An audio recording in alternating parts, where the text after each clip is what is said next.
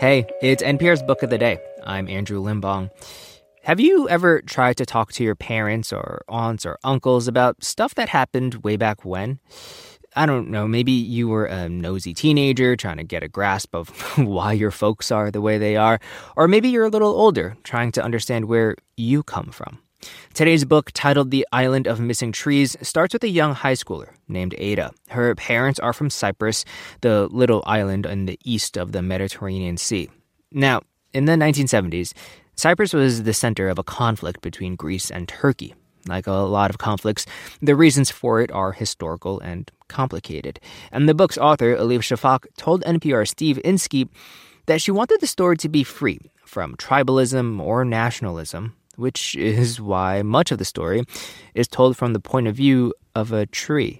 I'll let Steve take it from here. Support for NPR and the following message come from FX's The Veil, starring Elizabeth Moss. FX's The Veil is an international spy thriller that follows two women as they play a deadly game of truth and lies on the road from Istanbul to Paris and London. One woman has a secret, and the other has a mission to reveal it before thousands of lives are lost. FX's The Veil, now streaming only on Hulu.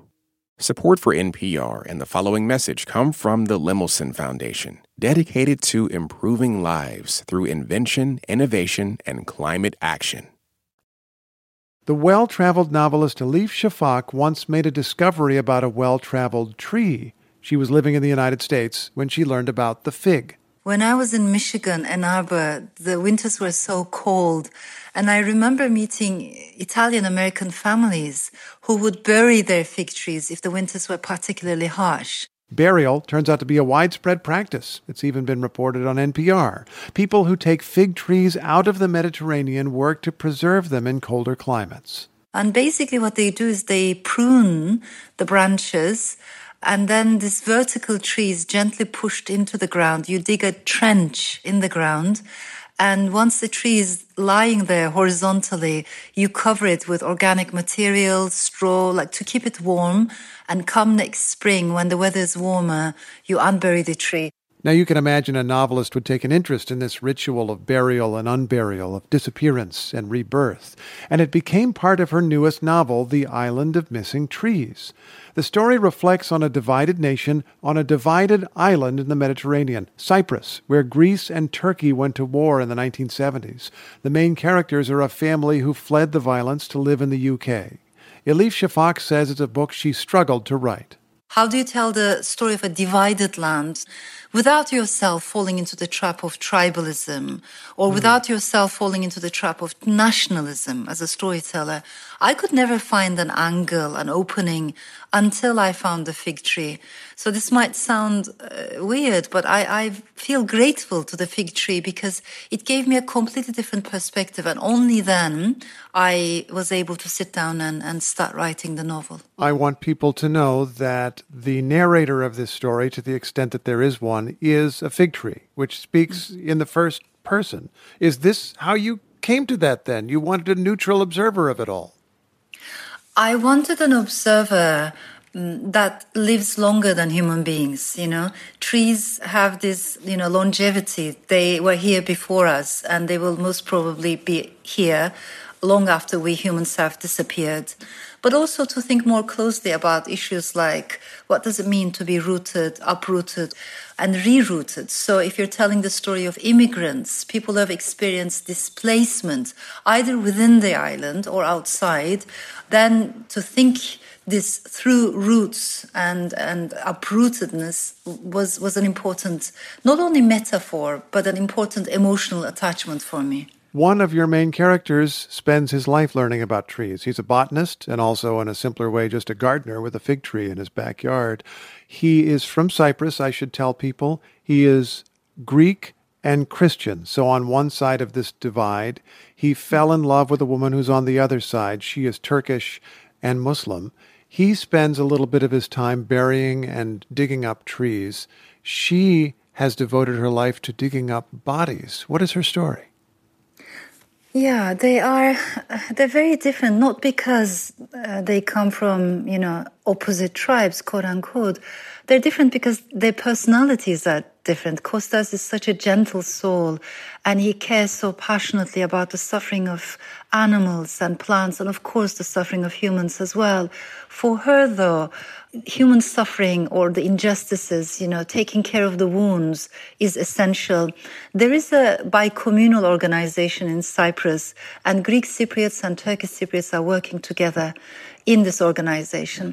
And basically they're digging the ground all across the island in order to find the bones of people who have gone missing during the Troubles, during the time of ethnic violence. And the reason why they're doing this, they want to give the dead a proper burial, a sense of dignity, and the families a sense of closure, a possibility for healing. Well, let's end this conversation at the beginning of the book with your youngest character.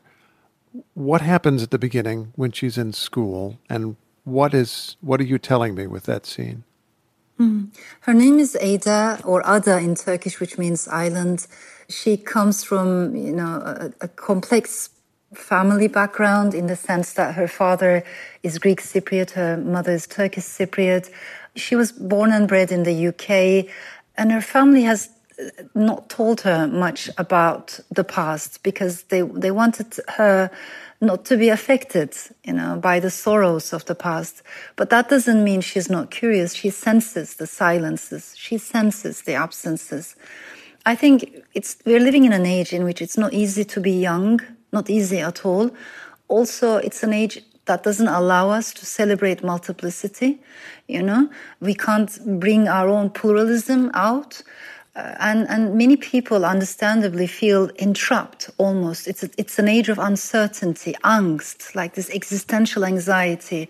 And it feels like there's a scream building up inside so many of us. So many people feel voiceless. So there's a moment at the beginning of the novel when Ada, in the middle of the classroom, she screams. She almost unleashes this scream that had been building up inside her. What do you mean when you say we can't express our pluralism?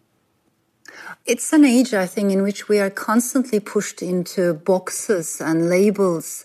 When I look at myself, just to give you an example, of course I'm an Istanbulite, I'm Turkish, and I carry Istanbul with me. I think it's very visible in my writing, my love for the city. However, I also feel attached to the Balkans. Put me next to a Greek author, Bosnian author, Bulgarian author. I have so much in common with them. Equally, I have elements in my soul from the Middle East. Again, put me next to a Lebanese, Syrian, Jordanian author. I have so much in common with them.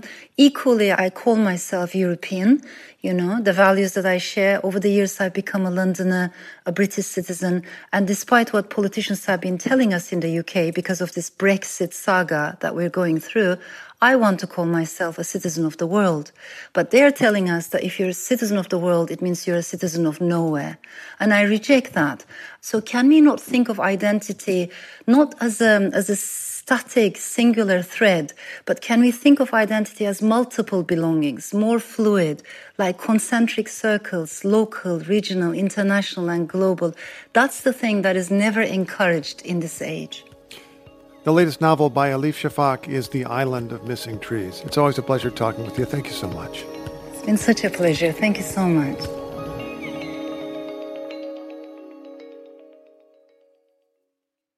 This message comes from NPR sponsor Vuori, a new perspective on performance apparel. Clothing designed with premium fabrics, built to move in, styled for life. For 20% off your first purchase, go to vuori.com/NPR.